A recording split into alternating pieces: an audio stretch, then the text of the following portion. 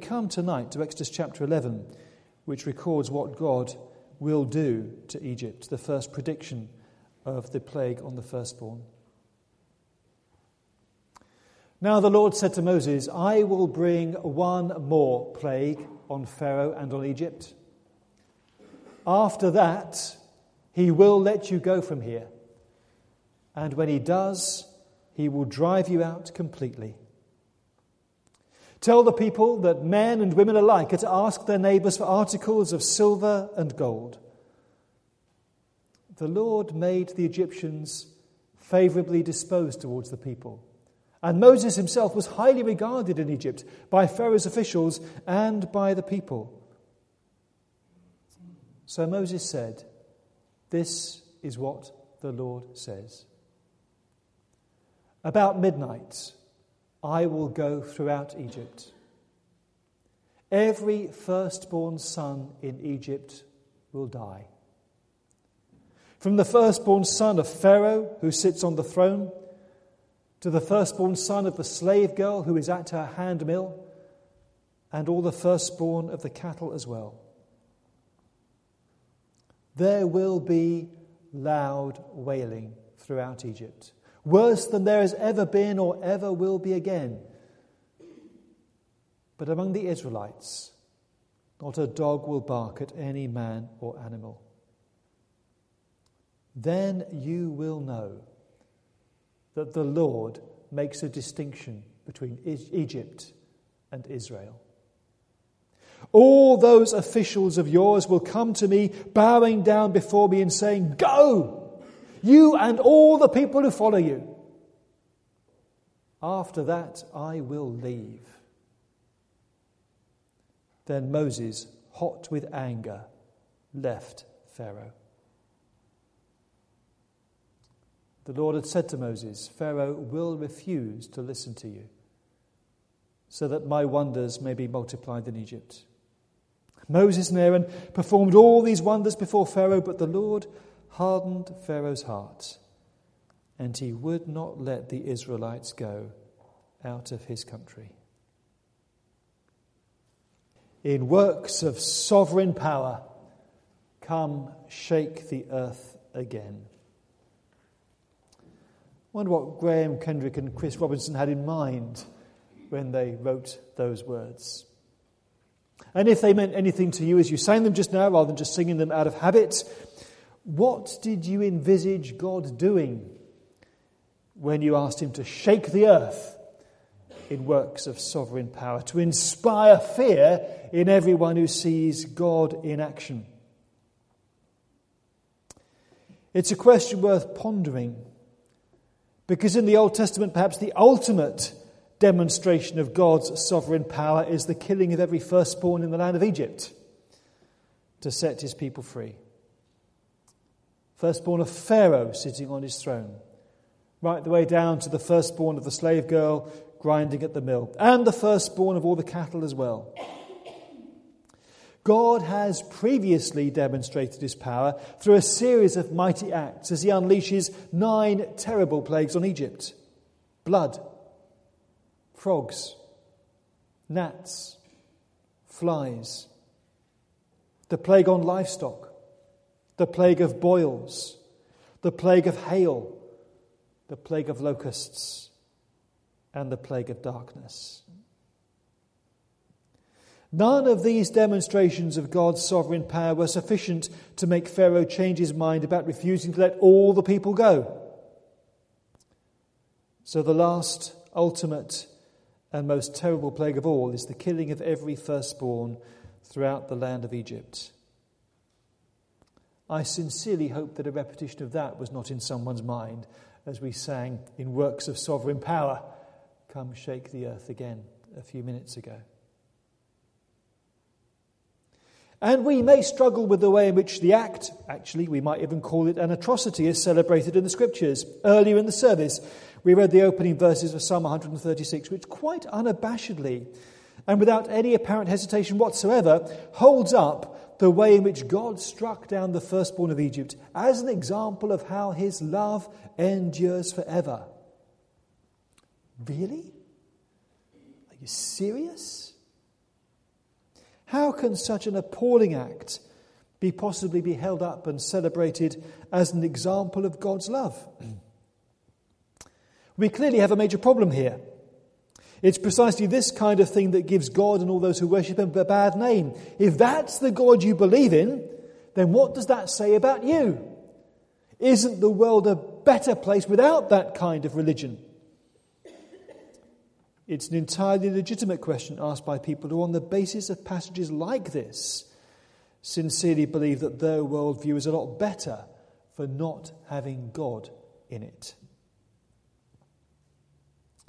So let me explore this question a bit and see if I can go a little way towards rehabilitating God, though I can't guarantee to do so. But firstly, let's think about what's meant by the word love in that constantly repeated phrase of Psalm 136. His love endures forever. It's a steadfast love. It's a love that is expressed in loyalty, covenant faithfulness.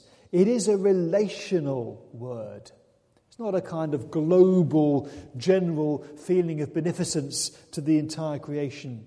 If I have this kind of love for you, it means I will be true to you, I will be devoted to you, no matter what, through thick and thin. It's quite an exclusive word, actually. We're used to the idea that God loves everybody, in the sense that he's well disposed towards everybody and takes care of them. That's not quite what the word love means here. This is the kind of love that binds people into a covenantal relationship marked by commitment, loyalty, and devotion. In other words, Psalm 136 celebrates God's love for his people, for the nation of Israel, whom he's redeemed and claims as his own treasured possession. It is a fierce, intense loyalty that he has towards them. And when they are oppressed, enslaved, and mistreated, he comes to their rescue. And those who have enslaved and mistreated his people get their just deserts. It's that kind of love. I don't know how many of you here would have watched the 1985 Arnold Schwarzenegger film Commando. Any viewers of Commando here? You're not that kind of television watchers, are you really? Arnie plays John Matrix. He is a retired elite Black Ops commando who launches a one-man war against a group of South American criminals who have kidnapped his daughter. People who measure these things put the body count at 81 as he blasts his way through everyone who gets in his way and tries to stop him rescuing his daughter, to whom he is devoted. It is a movie that unashamedly celebrates violence. And people who watch that kind of movie and enjoy it feel no compassion whatsoever for anyone who gets in Arnie's way, because they deserve it. They've got what's coming to them.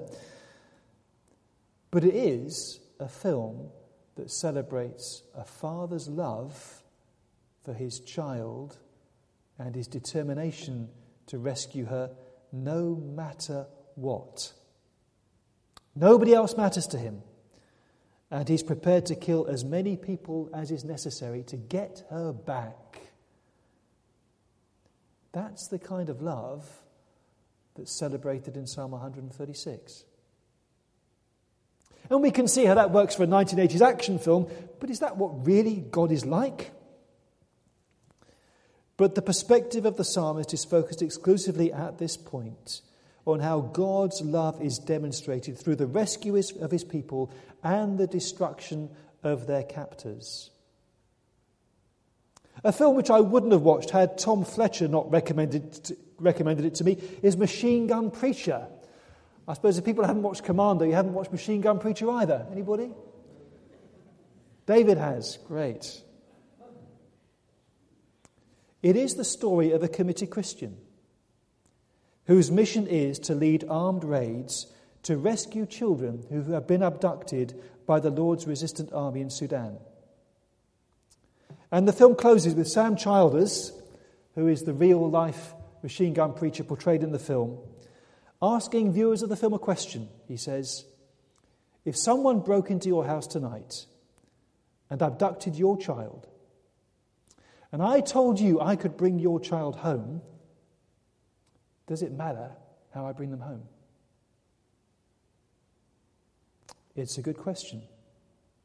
Does it matter what I do to get your child back? As far as the Lord is concerned, Israel is his firstborn son. And after centuries of mistreatment, it's time to bring them home. And he'll do whatever it takes. That's why his deliverance of them is celebrated in the psalm as evidence of his steadfast love. Because it's his love for his people who've been oppressed and exploited and mistreated and held captive against their will. But what about the Egyptian firstborn, we want to ask? How can any of that killing possibly be justifiable? Exodus 4:23 is quite explicit as to why God does this. Moses is to say to Pharaoh, Israel is my firstborn son. And I told you, let my son go so that he can worship me. But you refused to let him go. So I will kill your firstborn son. Again, we might expect those words coming from a 1980s revenge action movie, but from the mouth of God, they are harder to accept. Of course, in that day and age, huge significance was attached to the firstborn son. Primogeniture was a vital component in how society was organised. And in some cultures like that of ancient Egypt, where the boundary between the human and divine was not all that clearly defined, there was a belief that the eldest member of the family was closer to the gods and therefore more sacred, with a greater degree of divine potency. The eldest son was a father's most treasured possession. The eldest was the first to open the mother's womb. Jacob's blessing on his eldest son Reuben in Genesis 49:3 sums up how firstborn sons were perceived. You, says Jacob, you are my firstborn. You are my might. You are the first sign of my strength, excelling in honour, excelling in power. Firstborn son is testimony to his father's procreative strength. Good firstborn son, you know you've made it. There's something about firstborn sons. Apparently, more than half of the presidents of the United States of America have been firstborn sons. And worldwide, a significant number of powerful political leaders have also been firstborn sons. Something about that role and identity. Sorry, Sean. So the significance of the firstborn didn't lie at all in the fact that there was a flesh and blood human being made in the image of God. That wasn't the significance of the firstborn. The significance lay in the fact that every firstborn son is a symbol of his father's power. Symbol of Pharaoh's potency. Because in that culture, the firstborn son is the one who inherits everything after the father dies. Gets the father's name, the father's power, the father's honour. The line is guaranteed through the firstborn son. The estate is secured. Everything is perpetuated through that son. And in a culture based around succession, honour and status, nobody matters more than a firstborn son. The wife, she's just there to provide the firstborn son. If she doesn't do that, you find another one who will. That was Henry VIII's problem. The whole point of having a wife in that culture is to secure a son and heir. Wives are replaceable. A firstborn son is not. There was no higher honour that God could bestow on his people than to name them as his firstborn son. The people bound to him in steadfast love. That's why God says to Pharaoh, you've taken my firstborn son away from me. I'll take your firstborn son away from you. It's a clash of honour, if you like, clash of power. Because the life of a ruler is bound up with that of his people, everyone in Egypt loses their firstborn son. We thought the other day about that significant phrase in Exodus 2:23, the king of Egypt died. Did that make any difference to the plight of the Israelites? No, it didn't. The way they treated was not down to one man's megalomania. The entire country was complicit in the enslavement and exploitation of God's firstborn son. So in the clash of wills between God and Pharaoh, the entire nation pays a terrible price for Pharaoh's intransigence, and the death of all the firstborn in Egypt is the price to be paid as God redeems his people in slavery, because they are his firstborn son, and he will stop at nothing to get them back. But we still want to ask, don't we, is this the kind of God we want to believe in? Is this tribal God worthy of our worship? A God who callously slays all the firstborn of Egypt just to show Pharaoh who's boss as he redeems his people. How do we respond to a God who demonstrates his commitment to his people by slaughtering so many Egyptian firstborn? And for those of us who are Christians, this story is not the reason why we claim God as our own. Like the Israelites, we've been redeemed by the death of a firstborn. But in our case, it's God's own firstborn son, who freely laid down his life for us to redeem us from sin and death, to set us free and make us God's own people. We don't worship the God who takes life to redeem his people, but the God who lays down his own life to redeem us, who gives us life by laying down the life of his firstborn son in our place and for our sake, dying that we might live. God loved the world so much that he gave his one and only Son, that whoever believes in him shall not perish but have eternal life. In Jesus, we see the universal love of God that we don't see in Psalm 136 and we don't see in Exodus. This is not a tribal God who wins our loyalty by beating our enemies. This is the God whose love is universal and whose love is demonstrated supremely in self-sacrifice. But it's the same God. It's the same God who shows the same fierce loyalty, commitment, and steadfast love to us, his people. But it's the blood of his own firstborn son which seals God's covenant with us for all eternity, and which binds us to him forever as the people whom he's redeemed at such great cost to himself. Same God. You catch a glimpse of that through a glass darkly in the book of Exodus. That whole stuff about the firstborn son, we see it clearly, most clearly, in Jesus. Same God. The book of Exodus makes it abundantly clear you really don't want to go up against him. You take him on, you'll end up losing big time like Pharaoh did. But through Jesus, this God shows he doesn't actually want to fight you. He offers you peace, invites you to be reconciled to him, to discover for yourself that steadfast love that will keep you through thick and thin, and even in the end through death itself, and bring you safely home into his presence for eternity. That is the God whose love does endure forever, because that's the love that gives us eternal life. Through a mighty hand and the outstretched arm of Jesus on the cross, has redeemed us and made us his own, and has an undying, passionate love towards us. He's the God to whom we belong. He's the God in whom we can put our trust. He's the God whom we worship. Let's pray.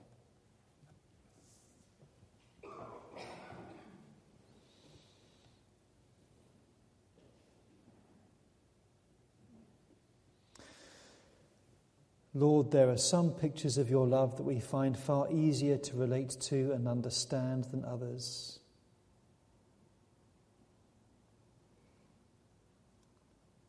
But thank you that yours is a love that's stronger than death.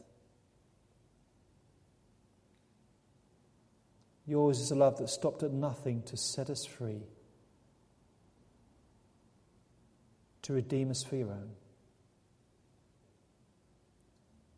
Thank you that you did not withhold even Jesus, your one and only Son, but gave him up for us all. We are not worthy of that love, and yet you set that love upon us anyway.